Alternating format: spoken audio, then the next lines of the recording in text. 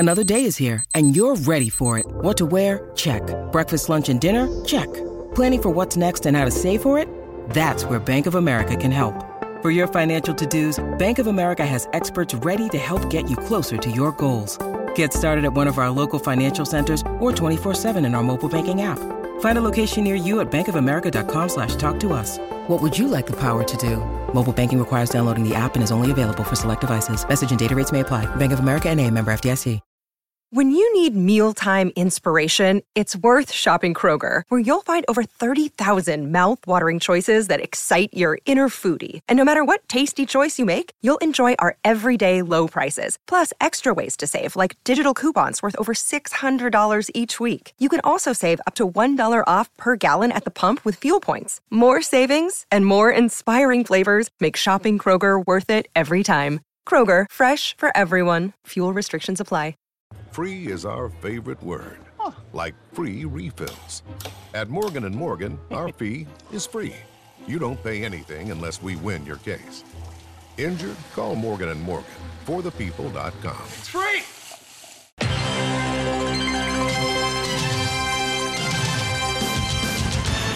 Hot round! Red 7, red 7, red 7! Don! What? Red 7! I don't know what red 7 means. I call it the annexation of Puerto Rico. You don't think that lame-ass play where I run down the field and act like I'm lost is gonna work, do you? Booyah! That's what we call a sack lunch. Nom, nom, nom, nom, nom, nom. Get me the ball. You need the ball. Get me the ball. Get me the ball. That's gonna make the difference between winning and losing. Between living and dying. Welcome into 11 Personnel. I'm Nick Roush, joined by Adam Luckett. This is awesome. We're using a new technology for the first time. Luckett, I feel like a kid on the first day of school getting to.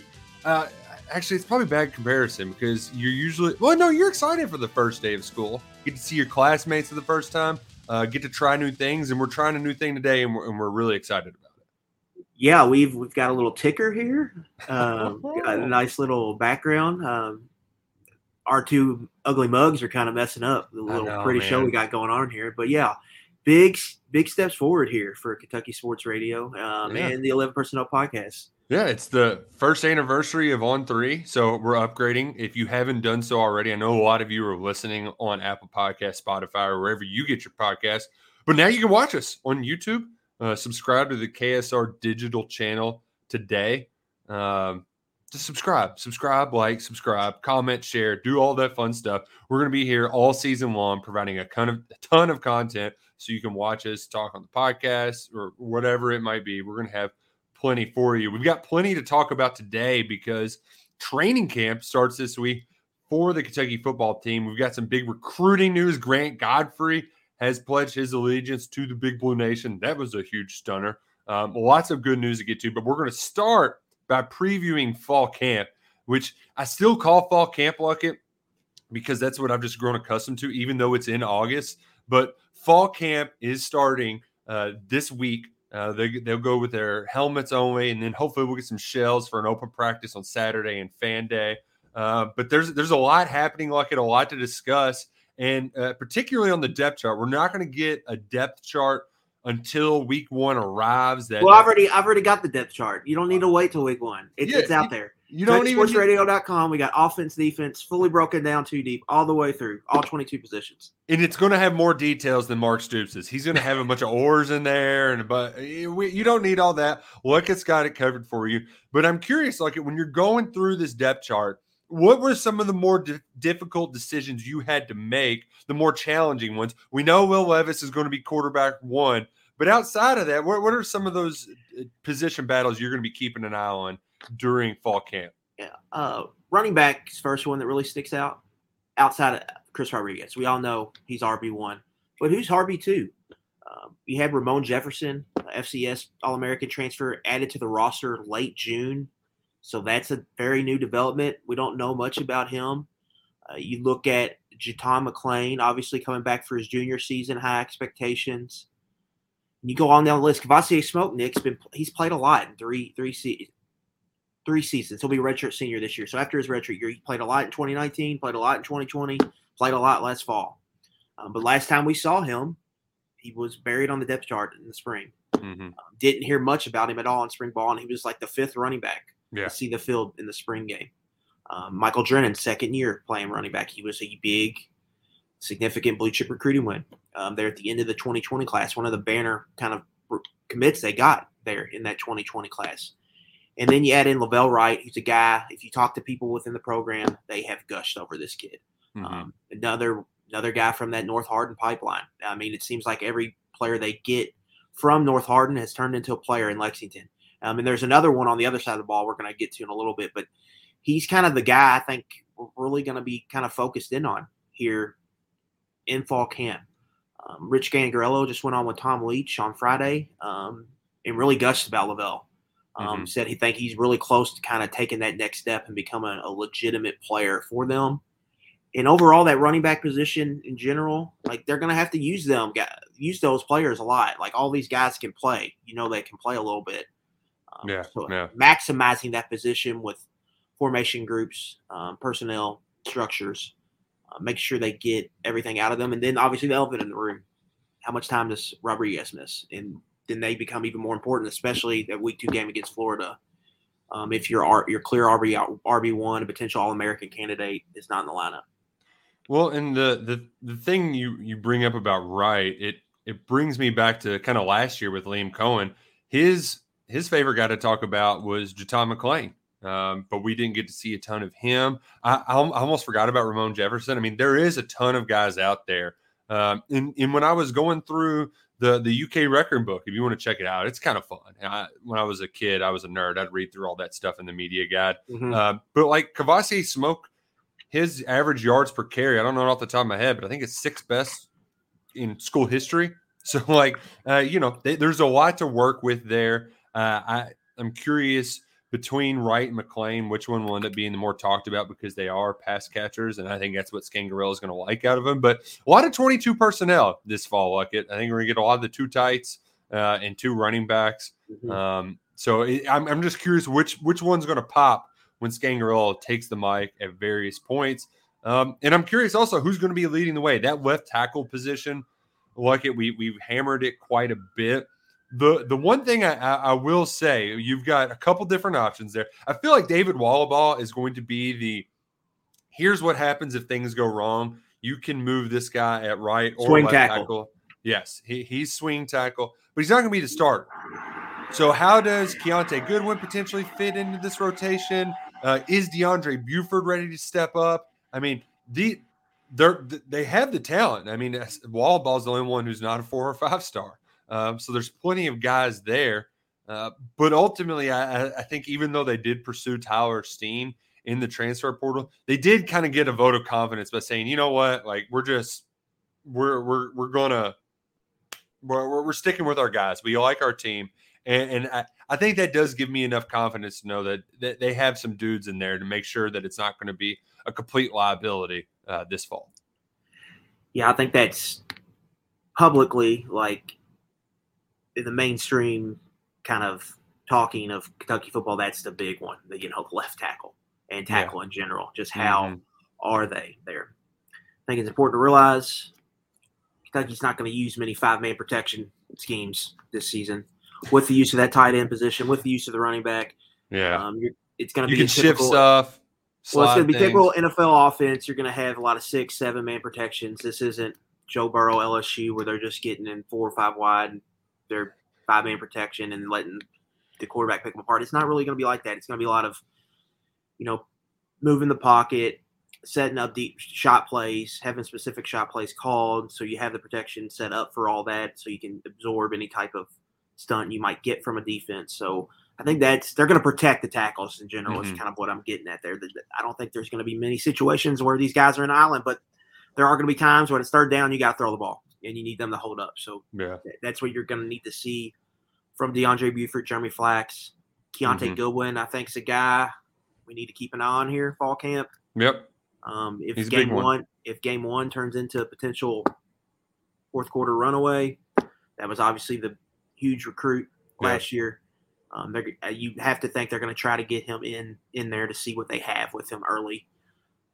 And if he can become kind of a rotational piece there with Wolloball, that gives you insurance, right? Yeah.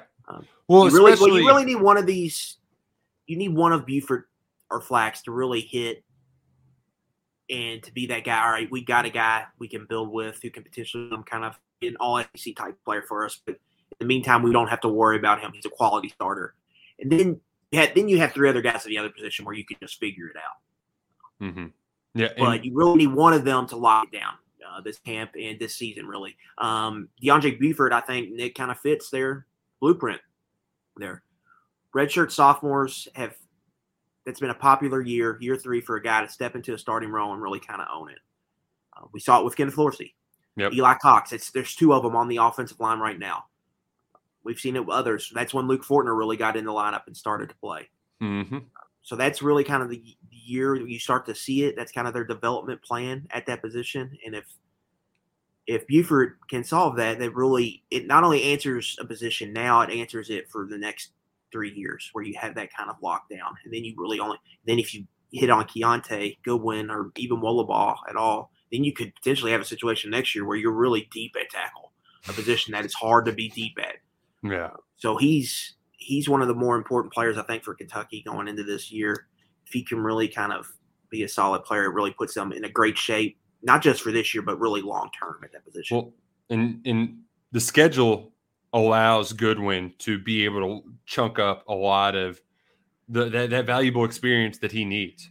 Aside from Florida in week 2, your entire month of September, I think it's just FCS and action. Just go out there and be able to get some quality. Because I have a feeling, look at a sneaky suspicion, he's going to get some of those. All right, it's Series 3. It's still a close game. Let's see how you do against the first-team pass rusher. Yeah, he's going to get a predetermined series, right? I think that's a safe assumption. Our first month of the season, especially, just to see where he's at. He was in here for the spring, so been established. We all know he's got the physical skill set. And he's got the work ethic.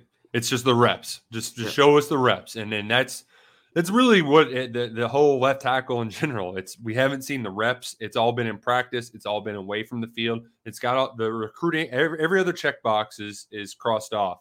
Now you got to go do it on the football field. And you talked about the redshirt sophomore. It's kind of year 3 for this offensive line. It's a big year for him.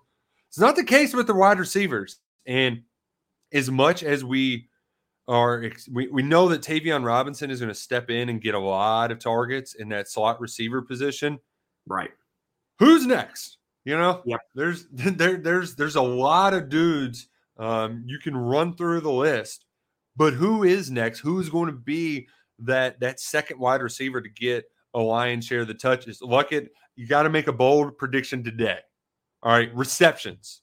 Let's go purely receptions. Who has the second most receptions on this team besides Tavion Robinson in 2022? Bold prediction. Well, it's not a receiver; it's a tight end. Oh, but we'll get into that in a minute. But wide receiver, if you want to talk receiver, obviously Tavion is going to be wide receiver 1 in the offense. I don't think people need to overthink that. The Shanahan-McVay offense is very slot receiver driven. Part of the reason Mark Stoops hung his hat on this scheme was historically Kentucky's been able to find good slot receivers. And this offense unlocks them and allows them to really kind of carry a passing game. So I think Tavion Robinson's going to step in, and you're not going to see the Wando Robinson numbers, but I wouldn't be surprised if he pushes 70 receptions this year, Nick. Yeah. I think he's going to be a huge part of the offense. Now, wide receiver next to him, Dane Key, I think has kind of got that next position locked up, and he's kind of the true X receiver we've talked about, right? That can line up into the boundary and beat one-on-one press coverage and make tough catches. I think that's what he's going to provide the offense now. It's his first year playing, so the bar should be low. You typically, Nick, you don't see true freshmen really come out in the SEC, and you don't see the Rondell Moore year like he had at Purdue as a true freshman. Right. It takes them a little bit. So, the bar, I think we need to be very careful with Denke here. I think expectations are high for him, but I think best case scenario might just be, 35 receptions, 500 yards, something like that. Which is solid. I mean, that's a great year for most Kentucky receivers. So I think he's the second guy there, but really you need a third. You got to have a third guy. I think tight end kind of their depth there kind of eliminates some of that and how they're going to use running back at tight end. But the biggest position battle in this camp, obviously we're all going to be watching Key and Barry and Brown. And the latter specifically is going to have some schemed up touches, I think, weekly. They just got to find ways to get the ball in his hands because he has a certain level of juice that they just haven't had around here in a long time. Three touches minimum, I think, a week for Barry and Brown. Right. But the big one is kind of DeMarcus Harris versus Chris Lewis. Mm-hmm. You've got a redshirt freshman and a redshirt junior. You need one of those guys to be a dependent player for you that you can depend on weekly. And you kind of need it to be an upgrade over what you had last year, wide receiver 3. Mm-hmm. Last year, you kind of had Isaiah Epps in a revolving door. DeMarcus Harris got in there a little bit. You need Chris Lewis or DeMarcus Harris to be a better wide receiver 3 this year. And that's really I think that's a real key in the offense because if they get that, it'll balance out the true freshman growing pains I think Dan Key could possibly have. And it won't put too much pressure on the tight end and position and Tavion Robinson there in the slot. So having one of these guys really step up, I think is going to be key. And we've heard good things said about both DeMarcus Harris and Chris Lewis. Like if you look at any workout video with Will Levis, Chris Lewis was always there. Yeah. So I think that's a good sign. And it's a guy we all liked a lot coming out of high school. He was kind of the big X receiver that they got recruiting wise, and then now it's He's kind of taken over. But if you can find a way to get consistent play out of either one of them, it would be a huge win, and I think it would have a big impact on the offense. Yeah, and Harris is a guy that Levis talked about developing the trust with him this offseason.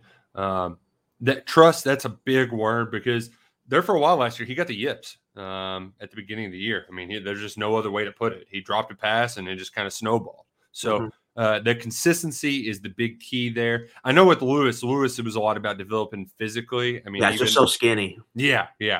But he has the athletic tools. I mean, he was the Birmingham Athlete of the Year. He was all-state in football and basketball. Like this kid, he's got the competitive juice. He's a bulletin board material guy. Like long term, we've discussed this. He has what it takes. How quickly though is he going to make that jump?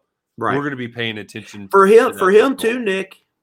It's kind of a big year for Chris Lewis to stake down a spot with the way they're recruiting receivers. Like Shamar Porter's coming in, and he's an X receiver, and he's a dude. Yeah. So, and he might be a little more physically mature at this point in his career. So he's going to be coming in, and he can play. And if Dane Key's the real deal, what's been leaked out, behind. Yeah. So this is a big year, I think, for Chris Lewis to kind of stake down a spot. And so that's an underrated kind of development, I think, to notice because Kentucky's recruiting receivers at kind of a different level than they've ever had. And so it's going to put pressure a little bit on that room. So big year for number 89 there, redshirt freshman out of Birmingham. I want to go to the defense to talk about position battles, but I'm curious though, which tight end is it going to be Upshaw? I think in the last week I've just talked myself into Isaiah Green's just having a monster season. I think I like that take. I like that take. We've talked about this guy, Nick, since he was senior at Male, and we've all said, he could play receiver, but if they move him to tight end, he could be a real weapon. Like an NFL, he can be a draft pick. And we saw some signs of it last year, I think. Caught 3 touchdowns, had 14, 15 receptions, but he missed some time there at the end, had dealt with injuries. But I just think he's going to be a real important part of this offense because of that positional versatility, because of how he can flex out. He can do some of the H-back stuff that they want to do. He can block, which is going to help them scheme up some play action pass stuff. I just think there's a lot there with him, and he can in a pinch he can line up into the boundary as an X receiver and win some stuff for you. So I think him a year in the weight room, he's got to add some weight on. Junior season, I think he's just going to have a big year. Keaton Upshaw, I think that's a more popular one, I would say, but I think there's real injury concerns there with him. He played in the spring, but we saw him. He just didn't look the same back from that pectoral injury. So he's kind of a little bit of a wild card, I think, there. But I think Cummings is going to have a real big role in the offense. Well, and in Cummings' case, with Upshaw, we saw a few flashes, But I think we get more. We've seen more consistent. Like I feel like I can rely on Isaiah Cummings a little bit more. He had that big block down at South Carolina to spring free a Cavassier smoke touchdown. He's played physical, even though in his body it didn't look ready for that moment. And now you feel like this is the year for the Louisville kid, and that would not only be huge for Kentucky's recruiting cases in Louisville. Like, hey, male kids, look what your boy's doing. And he's also going to look like a badass this year wearing number 8, changing up his number. Going to look real good lining up at the single-digit action, yeah. Him and J.J. Weaver kind of teamed together. It's been like 3-4 years now, Nick, where they've kind of had their way in the city of Louisville recruiting. Mm-hmm. But they need, like, these guys to produce. And I think Cummings and Weaver can both become draft picks. And if they're two guys, if Kentucky has a big season like people think they can have, and these guys play big roles in that on both sides of the ball, that's a huge selling point, I think, in that city. And especially with Louisville, the California Cardinals down there, not recruiting the city a whole lot. It can widen the gap a little bit there for Kentucky in recruiting. Now you look out, this next class, the 2 classes might not be great, but you never know when that could change, or when you could have a big type year talent-wise in that city. So I think that's an important development to get some of these Louisville kids, get them playing at a high level, and potentially get them drafted, can continue kind of your in-state recruiting ownership they've kind of had the last couple of years, and maybe even make it an even wider margin. To flip it to the other side of the football, I think there's a couple obvious position battles, and the most obvious is at cornerback, Luckett. And it's safe. I think we can safely say that Carrington Valentine and Keidron Smith are going to be quarterbacks 1 and 2. But outside of that, you're really throwing a lot up against the wall. And when I mean a lot, I mean a lot. Kentucky's added a lot of players this offseason, and a lot of guys from unusual backgrounds. Jordan Robinson got lost in the shuffle in the COVID year, went to a D2 school, and then Kentucky found him at Livingstone College and was like, all right, let's see what you got. London Kraft played for 3 different coaches at Mississippi State in 5 years and was a walk-on for the majority of it, but started in 8 games in 2020. Mm-hmm. So, you've got a lot of experience there. And in addition to that, you just the talent that you've brought in through the recruiting ranks. What's Drew Phillips going to look like once he gets more logs? So, and not only with Drew, but there's like 7 other guys that are in their first or second year where you just don't know what they're going to bring to the table, and you have to find a third guy somewhere. And I have no idea who it's going to be. Nobody would shock me in this group. Let's start with what's established here. Carrington Valentine's returning after starting every game last year, played nearly 800 snaps. He's got a spot locked down. And then over at the other cornerback spot, I think you're going to see kind of a position battle between Keidron Smith and Andrew Phillips. I think we all expect Smith, the Ole Miss transfer, to win that battle. But Phillips is huge here, Nick, because they need a rotational corner to play. Mm-hmm. And when you look at the rest of the room, you talked about kind of odd or different kind of recruitments or backgrounds. Like Elijah Reed also fits that. Yeah. Switch position, super senior in high school, mm-hmm. and he ends up at Kentucky, and I think he made a big splash there in the spring, but he's very much a development prospect. Him and Andre Stewart, both are 2 signees. They're true cornerbacks. And then we don't know about Alex Afari, or Kobe Albert. I think Kobe Albert's a true safety. Yeah. Afari was a big recruiting win out of Cincinnati. Feels like a nickel slot kind of in the box I a little. I could see that, but I could also see him being, using that length and just putting him at boundary corner. Yeah. That too. So how they use him is going to be, I think, interesting to follow here. But really, with a big one, you need Phillips to emerge here as a redshirt sophomore and be a contributor, right? Contributor for them. And then I think the nickel is obviously a huge one here. That position battle. Vito Tisdale, this would be his spot. Yeah, he was going to be a bone signed, crusher sealed, this delivered, year. right? Yeah, and get a bunch of reps, and because Vito missed a lot of practice time. Yeah, he was a true freshman, didn't come in for the spring, shows up late. Then he missed all of spring last year, most of fall camp with the off-field arrests, and the charges end up being dropped. Comes back in the middle of the season. Then he comes to spring. You were hoping a full spring, full fall camp, and really the signs were there where he could have maybe took a big jump forward as a player. But he's out now, towards ACL in the spring. And so that put them in a little bit of a bind. They go out and beat TCU in Washington for Texas State transfer Zion Childress. He started 2 years for Texas State at kind of a safety and nickel role. And then he's in a big position battle, I think, with Joe Williams, junior out of Baton Rouge. With a 4-star recruiting win 2020. You loved his tape. I loved his tape coming out of high school. So much. It just, for whatever reason, it hadn't stick. But this is kind of the last dance, I think, for Joe Williams. Well, and he also was a guy who missed a lot of practice time too. He's got to make up for it. And he missed time in the spring. He's got to get healthy, and he's got to take his medicine, as Stoops likes to put it. It's now. I think for Joe, I think it's kind of now or never. Like you got to now is the time. So this is going to be one of the more. It should be one of the more intense battles, I think, in this camp. Like it should be a legit battle. Like who's getting that nickel spot.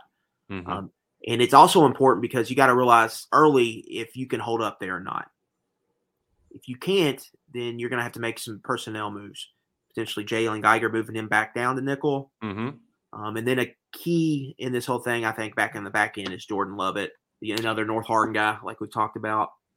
He really shined there, Nick, in the spring. Surprisingly, I think for a lot of people, when you kind of dig into his recruiting profile, ton of ball skills. He led the nation in interceptions his junior season. He was kind of late to the game of football, but he's got some real athletic traits here. He's already over 200 pounds, 6'1", 6'2". He's got really good speed, it seems like, can really close down, a physical, willing tackler. I think there's a lot there with Lovett. I think he could be a potential star on their defense. And if that light comes on, and he kind of takes the next step, it could be a situation where they just can't keep him off the field. Like he's got to play somewhere. And that could cause some shuffling there in the back end. Well, and as Mark Stoops put it, with some of those guys that in the back of the defense, a lot of it can't be taught. A lot of it's instincts. And he's got the instincts, right? He's got the instincts. And he's also, if he's making a mistake, it's an overly aggressive mistake. That's what you love to see. Just somebody who's willing to do whatever it takes to make the big hit, to make the big play. It's kind of like Vito Tisdale, which I know we're not going to see him wrecking any dudes. I mean, he hurt himself in the Citrus Bowl. He tackled a guy so hard. Lovett and Tisdale on defense together. Oh, man. Just so much fun. I mean, that's we're not going to see it this year. We're going to have to wait till 2023. Yeah. But when that happens and both those guys should be able to play 2 years together, you're just going to see some closing speed and some hits that you just haven't seen from a Kentucky defense. And it's going to make those zone windows a lot smaller. We're not going to get to see Vito actually on the field this year, but when we've been at practice like it, that dude is still being Vito Tisdale, like hopping around on one leg on the sideline, trying to like get people hyped. And when he's at Kroger Field this fall, he's going to walk over to the Louisville student section and throw his L's down. Like he's still going to be chirping. It's just going to be with the brace around his knee on the side. You can take the Vito off the field, but you can't take the field out of the Vito. A little some chirping on crutches. It's going to be great. But yeah, I mean, I do the 2015 Governor's Cup when you had like Drew Barker and them. But the one like obviously you don't want anyone to be injured, but at least the Vito injury happened as early as it did. So you had time to kind of go in the portal, find a quality player, and he should be back for spring ball, even if it's not 100%. He should be able to do most team activities. Well, it's kind of similar to getting Jaquez Jones from the portal last year, where when Jackson D-Jack got hurt. And now you look at this year, the depth is freaking loaded there. Right. Yeah, because we don't need to talk about position battles at linebacker because it's stout. It's deep. Established. Yep. Defensive line, we don't know who's going to be that's going to be a two-man rotation. That's a back committee approach. So really a lot of the position battles are on the back end. But I want to change things up slightly. We can go big picture here, or we can go individual player. But who does need to improve the most in your eyes going into this fall camp? You've got I'm bad on the days, the number of practices, and all that stuff. But who needs to take the biggest leap from day one until kickoff against Miami of Ohio? Yeah, you mentioned the cornerback position, and just the secondary in general. How they're throwing stuff at the wall with some of the additions. It feels like from the transfer portal, they're just like, we got to have bodies at least to give us options. And that works. But the only way, the only way I think a cornerback becomes like a solid position for Kentucky this year is if Carrington Valentine takes a big jump forward. He's a junior, played a little bit as a true freshman, started a ton last year, probably started a year early in his development, probably needed another year kind of to add strength in the weight room. He's a junior now. He's had an extra offseason in the program. Like, you need to see him take a jump forward. He's got to be one of Kentucky's better defensive players this year for them to really kind of improve there and not be a total weakness there on the back end. Because if he's good, then that other corner position becomes maybe lesser of a worry. You feel like it has a high floor, at least with Giedron Smith. And then safety, it becomes, I guess, you're losing some star power with Corker. That becomes maybe lesser if you get some big-time play from Carrington Valentine. But he's the key. I mean, he's really got to take a step forward for Kentucky this year because they need him there because they had a lot of guys, but they're still not very deep, Nick. Yeah. They got 3 guys, I think, at cornerback where they're probably thinking they can play this year. So you need Carrington Valentine to really have a big season and be someone you can depend on weekly to make some plays for you. And I think the big thing with him, Luckett, is just don't be a liability.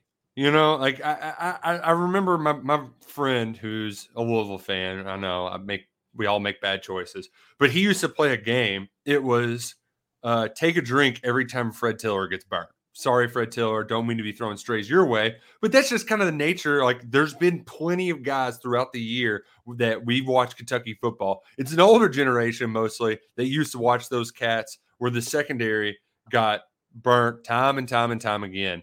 And that can't be the case because it happened all too often in that Tennessee game last year. You just have to be solid. Not even a boss man fat, let's go pick off 4 or 5 passes in 7 games or whatever it may be, but you can't be getting picked on. And last year, they really picked on Valentine a lot, and that it showed. It showed. Let's call what Kentucky is. Like, there's not a lot of cover one, bump and run going on. No, not at all. He's going to play, he's going to be in a zone-heavy scheme, but that's going to require him to come up and make tackles. Mm-hmm. When the time comes where they need him to come be physical and make a tackle, he needs to make a tackle. He missed too many of those last year. When he finds himself at the top of a route, he's got to make some plays on the ball. Didn't make very many plays on the ball last year. So that's really what they need from him. Some physicality and being able to play through some things. But they also need him durability. Like, he's going to have to play a lot of snaps again. Like, playing near 800 snaps last year was not fair to him. It's remarkable. Yeah. Especially in a position that runs so much. Well, and especially at a position where you got to have unfiltered, just confidence. Confidence. And if your confidence is shaky, that's not great at that position because you're put on an island a lot. Even in a zone heavy defense like Kentucky's, you're going to find yourself in some one-on-one situations where you either got to make a play in coverage or make a tackle. Yeah. And so for him, I think that's really, it's a physicalness, I would say.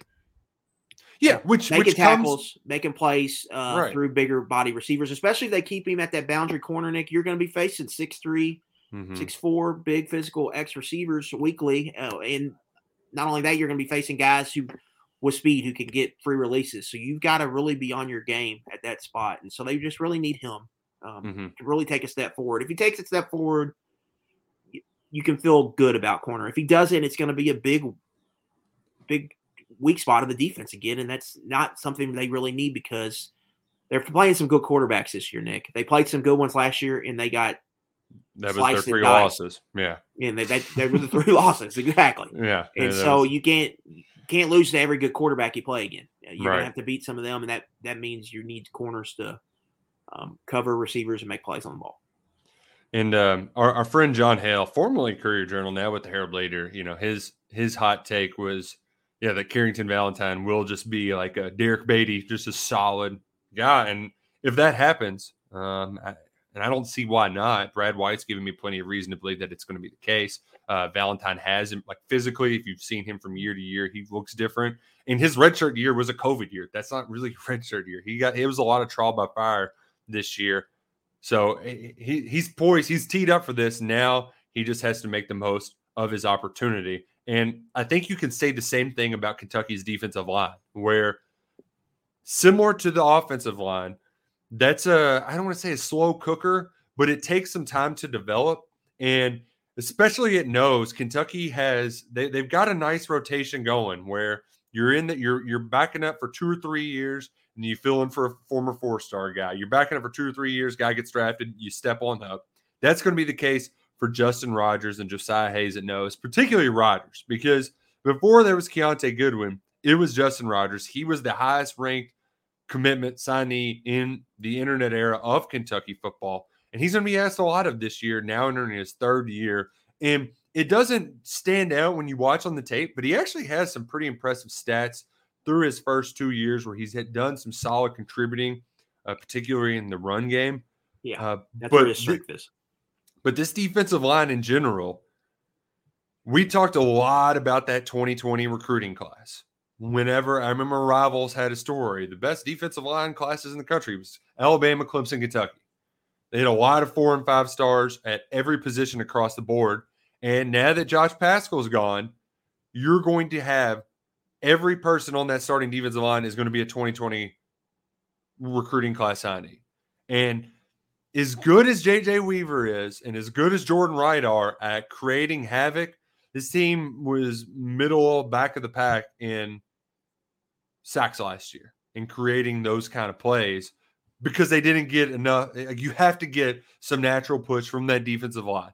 Octavius Oxendine, you got to step up. Trayvon Ripka, you had a couple big plays in that Citrus Bowl, but that has to be consistent. And I think this group, they have the physical tools, but this is a position that it's a tough daily grind.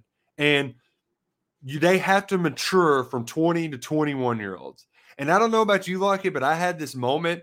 I remember being, 1:30, 2 a.m. I had way too much to drink at Tin Roof, and there was a light went off where you just kind of grow up, or it's the next morning. After that, you have that dumb moment where you realize, okay, there's a big difference between being 20 and 21.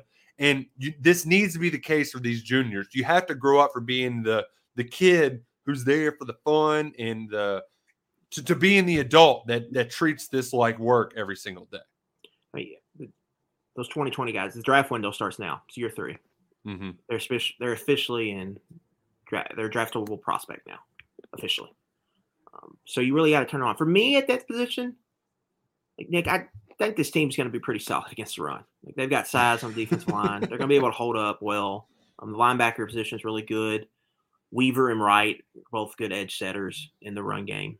I think they're against the run, as long as they have a safety that can come down and fill. That's where I think Jalen Geiger's really that's where he really needs to take over for Corker. Because we kind of well know that Asian, that's not a real strength for him. Tyrell Asian there, the other safety spot. He needs to be more of your deep safety. Mm-hmm. You need Geiger to be more kind of that alley filler. Mm-hmm. But for me, I think the run defense is going to be fine. I'm not really super worried about that. Rogers, I know, can play, can fit the run. I think Ox can do it. I think that was a big worry last year, and I think he showed against Florida. You turn on the Florida tape, you can see it. You turn on the LSU tape, you can see it. Him, big body in some SEC offensive tackles and taking on double teams. But to me, it's all comes down to the pass rush. The way Kentucky plays defense, you just got to be able to rush the passer. For them to be a top 15, top 20 unit, they have to be able to get consistent pressure. So with that, where does the pass rush come from? We think Weaver and Wright could be a pretty good duo, but I don't think they're Josh Allen. Yeah. And so you got to have some help here. And so who can create an organic pass rush in that normal 4 down front when you slide Weaver? That's an outside rusher. So the other 3 guys. I think Josiah Hayes has some potential as an interior rusher. And Ohio State transfer Darian Henry-Young is obviously the big one. Yeah. If he can become kind of a situational rusher for you, he's got a lot of length. That was, he was a big-time recruit out of Cincinnati.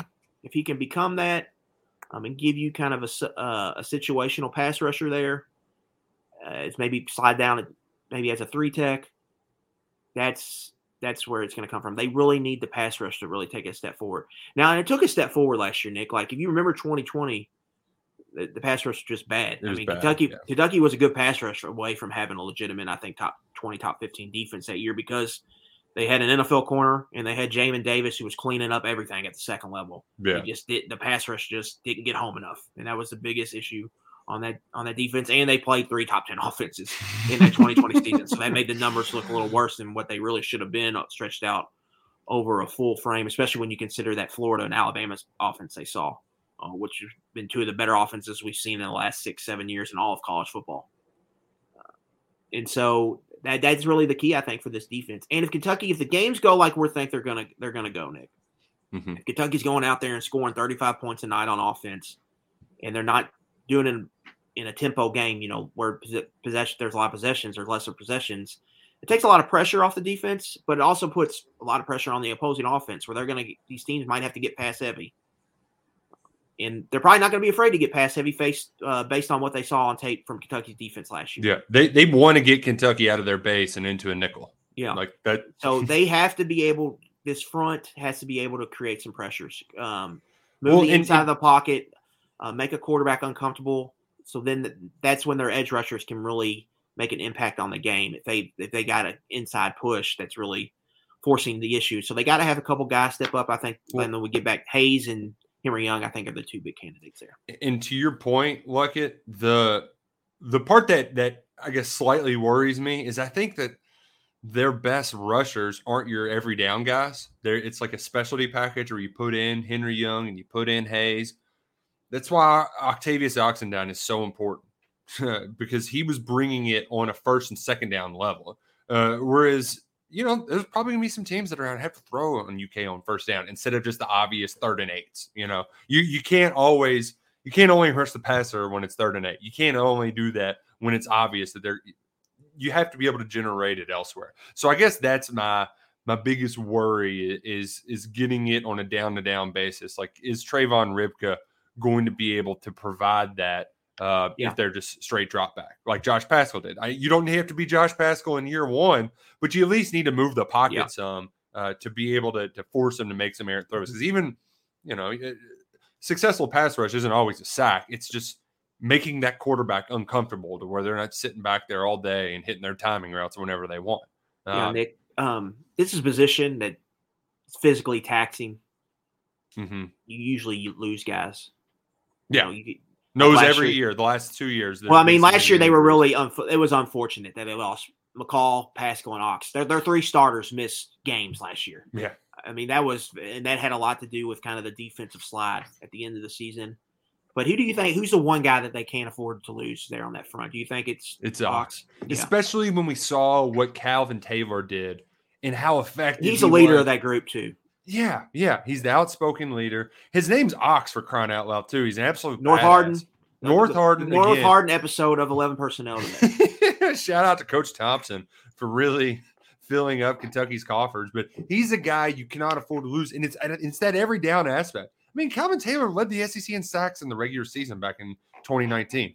And it's because he was able to do it on a down-to-down basis. And not only just from the pass rush perspective, knocking the balls down.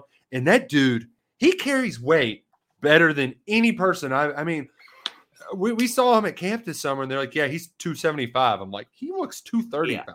That dude is he's an ox. Both him and Trayvon Ribka lost a good amount of weight. You have to think that's by design. Mm-hmm. I'm kind of thinking that's to get the pass rush. And you just saw Calvin Taylor's recruiting bio. It's not much of a recruiting bio. That is the recruit and develop blueprint right there for Kentucky. So whenever we get on here and maybe don't see it with a little 3-star, that's what they're going to throw in our face every time. Look at that. No picture. 6'9", 295 coming out. Basketball player. Yeah, I think his other offer was like Augusta Georgia Christian. Southern or something. Yeah, I mean. Temple, I think. I think they beat out Temple Tough there for Calvin Taylor. Okay. Look, we have touched on some impact freshmen. We don't need to run through the gamut again on Barry and Brown, Dane Key, Keontae Goodwin. We know their significance. Are there any other impact freshmen that, like, okay, I could see this guy playing in bits and spurts? If there's an injury to Rogers or Hayes, I think Deion Walker's going to play at nose. And I think he could be a situation where you get into October, maybe, and, you're getting through the rigors of an SEC schedule. You need him to come in and play some snaps, even if he keeps a redshirt year. So it could be similar to Khalil Saunders last year, where he plays some of the big moments for you.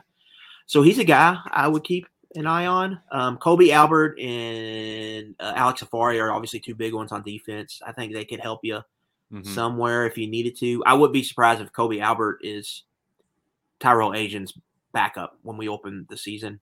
And I wouldn't be surprised if he plays most of the year because I think he could be the starter there next year in 2023. It's kind of your deep safety, deep post safety, your coverage safety there in the back end. And I'm looking at Keaton Wade too because he's very polished. Not only from he knows his stuff to for a lack of a better term, and especially when it comes to the pass rush the pass coverage fits and things like that. Jordan Wright durability has been an issue with him throughout his career. So I think Wade can make an impact on defense. And then more so offensively, Jordan Anthony's going to get here late, but he's another guy that's just so fast. How do you keep a world-class athlete like Jordan Anthony off the field? Like just run a go route, just go run straight, there's going to be opportunities I think there for him as well. Yeah, and I think most overall, they got a really good class. They're going to be able to redshirt a lot of these guys, keep them that blueprint that they want, Nick. So that I think that's important as you kind of space out your roster here because this is the second class in a row where these guys don't have the COVID year. 2021 class and 2022 class do not have the COVID year, and so it's going to be a typical timeline here for these players. So you have to keep that in mind when making redshirt decisions and all of that. You don't necessarily have to use that because you can use it later in their career. So I think that you show this Kentucky's roster strength where they're at, that they're able to put some of these talented players on the back burner for a little bit and let them physically develop. The one thing I do worry about at that edge spot is that's just really hard for a true freshman to come in and do anything there. Like you've got to be a total freak show usually to really make an impact at that spot. And obviously Kentucky doesn't have a backup outside of Wright and Weaver other than a true freshman. I think Wade's probably the most likely one to play this year.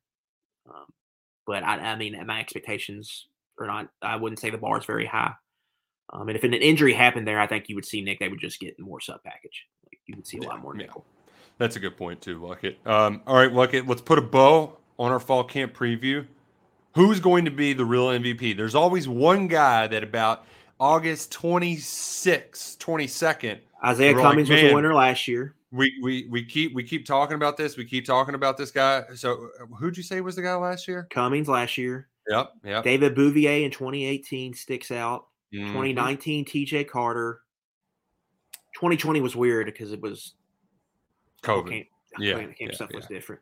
But yeah, and then I would say, wouldn't you say Cummings? It was either him or maybe Eli Cox.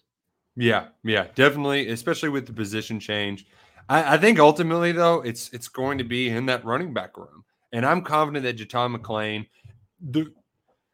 Liam Cohen during his time here, he didn't mince many punches with us, but you could tell that he was visibly frustrated. He could not use Jaton McClain more last year, particularly in the outside zone stuff, because I think Chris Rodriguez's biggest fault as a player is his inability to quickly read where the holes are, where the cutbacks are on that outside zone. Rich Scangarello strikes me as somebody who's going to be a lot more stubborn when it comes to running this stuff. He's going to be a lot more reliant.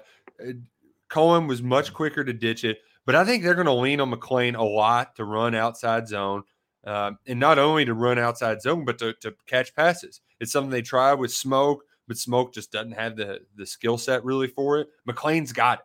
McClain does a little bit of everything, and I think he's going to be one of Rich Scangarello's favorite pieces.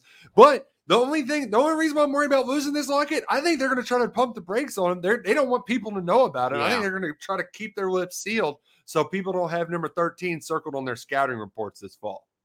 Number 17, but yeah.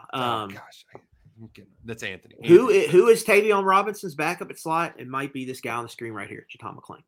I think they're going to split him out and use him a lot in the passing game. I think that's going to be a big part of the offense.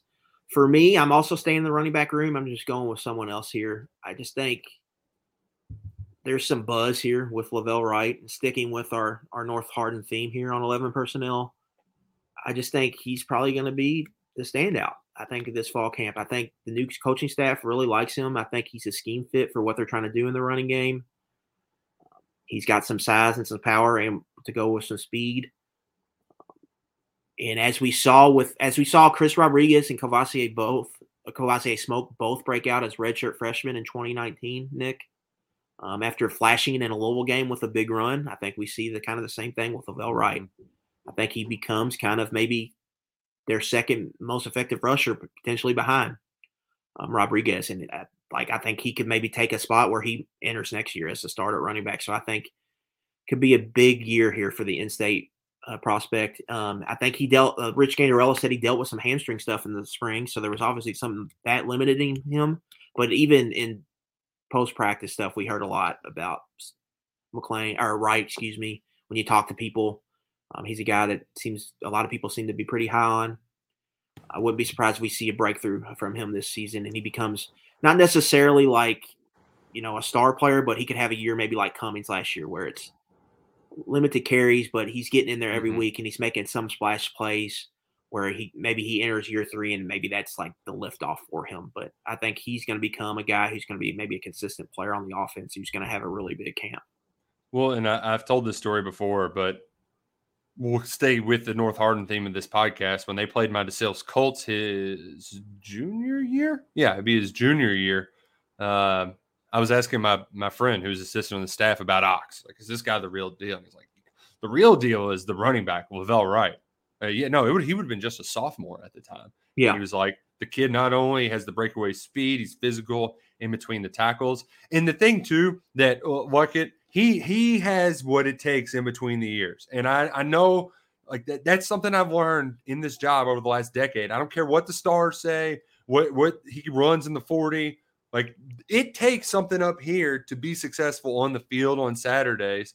And I know that I don't know him. I haven't spent an extended amount of time with him. But I've spent enough to know he's a yes sir, no sir guy. He's a business guy. He shows up every day for work. If he misses practice, he's hurting. Like, there's a reason. This kid is hungry. He's eager. And I think that's really what's going to help him take that next step as a player. Yeah, I think it's another, like we talked about Coach Thompson, his program.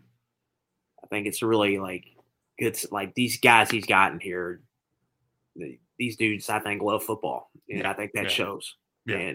And I think they're all going to have probably a significant role on the team this year. And then I think in 2023, they're all going to have huge roles on the team.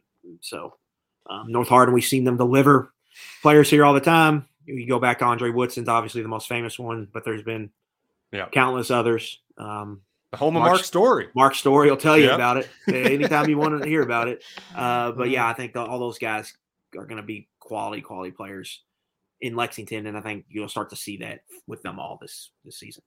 Well, plenty of coverage at fall camp. It's looking like the rotation is going to be Tuesday, Thursday, Saturday. So not only will we have updates on KentuckySportsRadio.com, we're also going to have a lot more stuff on YouTube this year. But hey, we've got a ton on the table coming your way, and we've also got to talk football recruiting. The big news from Monday: Grant Godfrey. In a surprising twist, the 4-star linebacker announces his commitment to Kentucky. A huge recruiting win.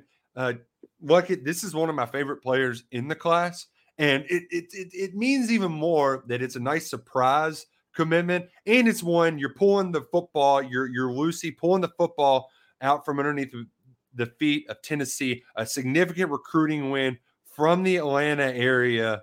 I love this kid. A great win. Kentucky needed to get a linebacker in this class. He does a lot of things that some previous linebackers have done, and it's a big win from Chris Collins too. Like we've talked about his ability. He's gotten a lot of kids on campus. He sealed the deal in the Atlanta Metro, a very competitive recruiting area. Huge recruiting win for Kentucky.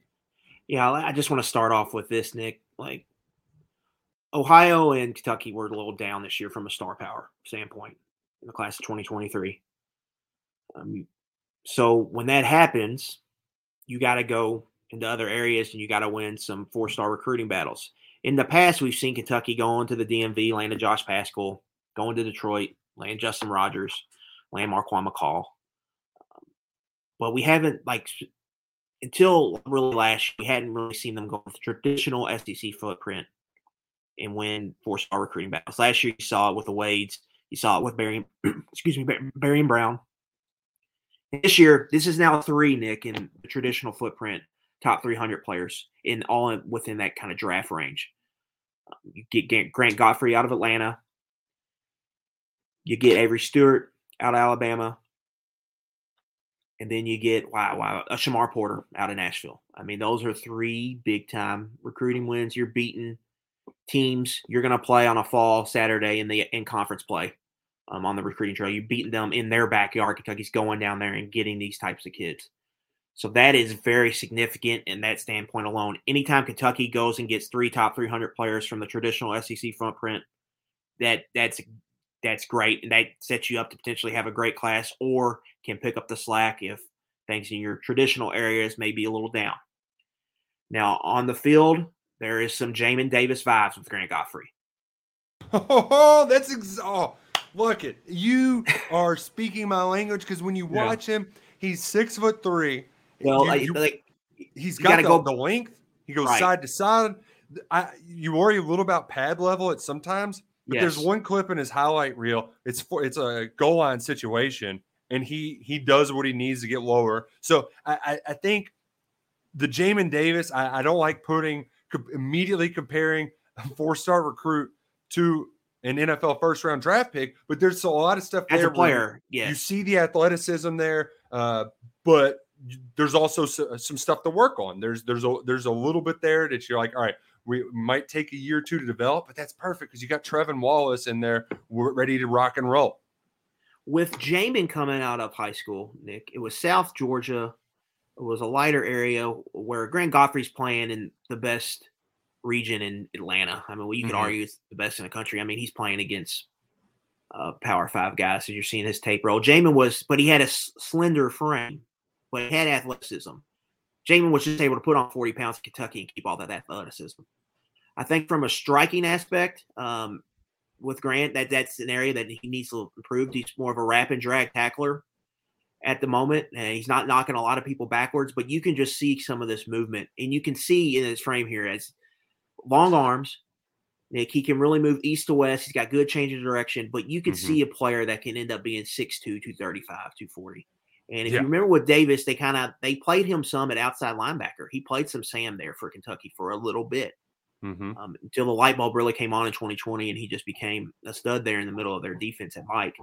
But if the stuff never happens to Chris Oates, that was terrible stuff. Like Jamin Davis, he probably plays a lot more at kind of a Sam spot, and I think you're going to see similar with Godfrey. They're going to kind of use him in both areas, and I think when you look at some of their targets this year, they're looking for guys that can do that can play outside, some can play inside, some of that versatility, so they can do different things with their defense. And if they hit on a guy that can really cover, then you don't have to get nickel as much. You can play kind of a hybrid Sam linebacker there that kind of would potentially give you the best of both worlds, both in run fitting and in zone drops. That pass coverage, that read there, I mean, it's just spot on. You don't see him. He's good at keeping his outside shoulder free. So there are some little aspects to his game. It's a lot to build on. And this is the kind of prospect that Brad White loves. Like, he loves Noah Matthews because there's just a lot of raw tools for him to build upon. And that's exactly what Grant Godfrey's bringing to the table. The timing of this is great, too, because, look, I know we talked a little bit about you were wondering about the floor. It really raises the floor of this recruiting class and allows you to really go after those big fish down the road. So I'm freaking hyped. Yeah, I'm hyped. I love this edition. This is a basketball player too, Nick. So he hasn't spent a lot of time in a legitimate strength training, like a football strength training program. So he's going to be able to add weight pretty quickly. Comes from a pedigree. His brother just signed to play basketball for Clemson. He's going to be playing. His brother RJ will be a true freshman. For Brad Brownell's program there at Clemson this year. He's playing basketball in the ACC, so there's a lot there. I just think, I think the ceiling's pretty high. Like, you're not recruiting Grant Godfrey as a true freshman. You're recruiting him as a junior. Yeah. So growing to the body here, you could see him being a versatile, scheme-flexible linebacker who could play multiple roles and can really bring some speed to the position. So really big recruiting win. Like you said, they beat Tennessee. South Carolina was also involved. Louisville was involved. Wake Forest was involved. There's some like he's got to mature physically, but you see some signs there where Kentucky can bank on their development here with him. And 3 years down the road, he could become a really good player for the program. Grant Godfrey is a Kentucky Wildcat. Love it. Absolutely love it. In other recruiting news, we also learned Neil Avery, who plays a similar position, more of an edge. Yeah. Kentucky was the favorite when he decommitted from Penn State. But look at, he went down and visited Ole Miss in the Grove, man. It works its ways. They got a commitment from him. Yeah. Spoke with our own Chad Simmons, director of recruiting here with On 3. Came down to Kentucky, Ole Miss. But Ole Miss seemed like the clear winner here. Like you said, they got him down, I think, 3 times. They still have the official visit in their back pocket. And so that was hard to beat. Yep, hard to beat. Kentucky was close. Last year, Nick, Tyrese Fearbry took an official visit, committed to Penn State. And I think that may be a similar plan. Brad White's also on Neil Avery. He was on Fearbry. Mm-hmm. So we'll see what kind of year they have. But it seems like he's pretty all in on Ole Miss at the moment. So a tough loss there. Kentucky made a good run at it. But we're unable to get. Avery's another guy who's a basketball player. Yeah. Got great length, and he's a true kind of edge rusher, whereas Godfrey's going to be, I think, end up off ball mostly. But a nice win there for Lane Kiffin and Ole Miss. Elsewhere, though, Kentucky might get one final commitment. No, actually, there's 2 more that could be on the table, and I've got predictions in the On3 recruiting prediction machine for each player to go to Kentucky. 4-star defensive lineman Kendrick Gilbert. We don't know when a decision date might happen. I heard leading into last weekend there's a chance he could unofficially visit. I haven't got any confirmation on that since then. But so that one's out there. But Nikhil Beatron, I always want to call him Bertrand. There's only one R in Nikhil Beatron. Well, yeah. I've seen that in the decision. Actually, during UK Fan Day on Saturday, and that one feels like it's Kentucky and Syracuse, which is odd. He just took an unofficial to A&M's huge kind of unofficial visit weekend that most everybody in college football had this past weekend. A&M was calling it their summer pool party. And so we'll have to see what the buzz was out of that. I think I'm not sure he was a take going into that trip. I don't know if he is now or not. We'll have to see. He hasn't taken an official to A&M yet. Nope. And so that's going to be – and he's already pushed back the announcement once. So we'll see what happens. He's decommitted from Colorado. So, there could be some more delaying. But if Kentucky can put the squeeze on it, though, then you can. I put in a prediction earlier. That was because I didn't think that A&M visit was going to happen. Now that that's happened, I think that changes things. So we'll have to dig in here this week to see how it develops. But he's one of the guys that Yinzer jumped on early here. Yep. And they wanted a true, I think, tackle where I think they have one now with Malachi Wood, but he's more of a development type player. I think they wanted more solid type of a guy who would maybe play a little bit earlier. He's more physically kind of ready at this point in his recruitment.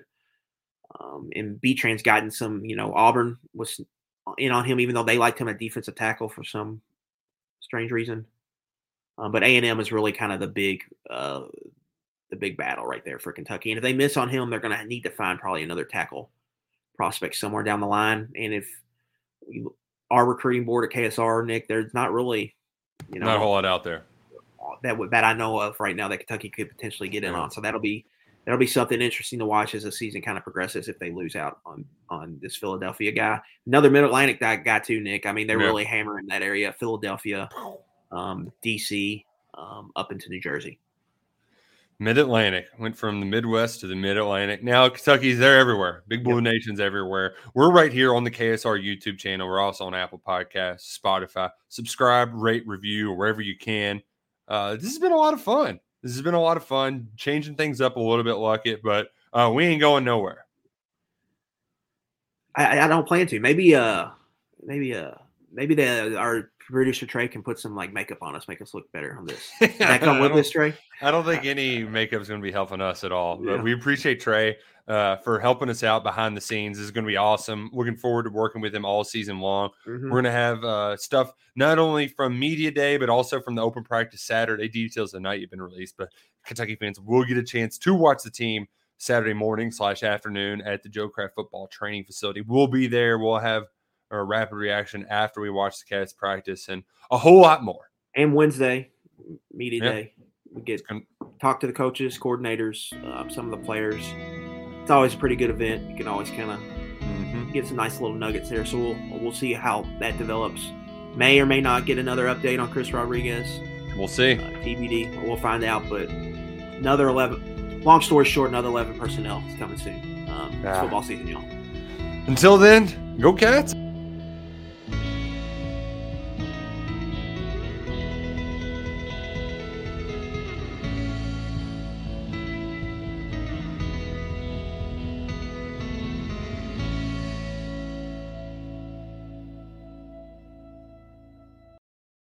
Hey guys, it is Ryan. I'm not sure if you know this about me, but I'm a bit of a fun fanatic when I can. I like to work, but I like fun too. It's a thing. And now the truth is out there. I can tell you about my favorite place to have fun. Chumba Casino. They have hundreds of social casino style games to choose from with new games released each week. You can play for free anytime, anywhere. And each day brings a new chance to collect daily bonuses. So join me in the fun. Sign up now at ChumbaCasino.com. No purchase necessary. VGW Group. Void where prohibited by law. See terms and conditions. 18+.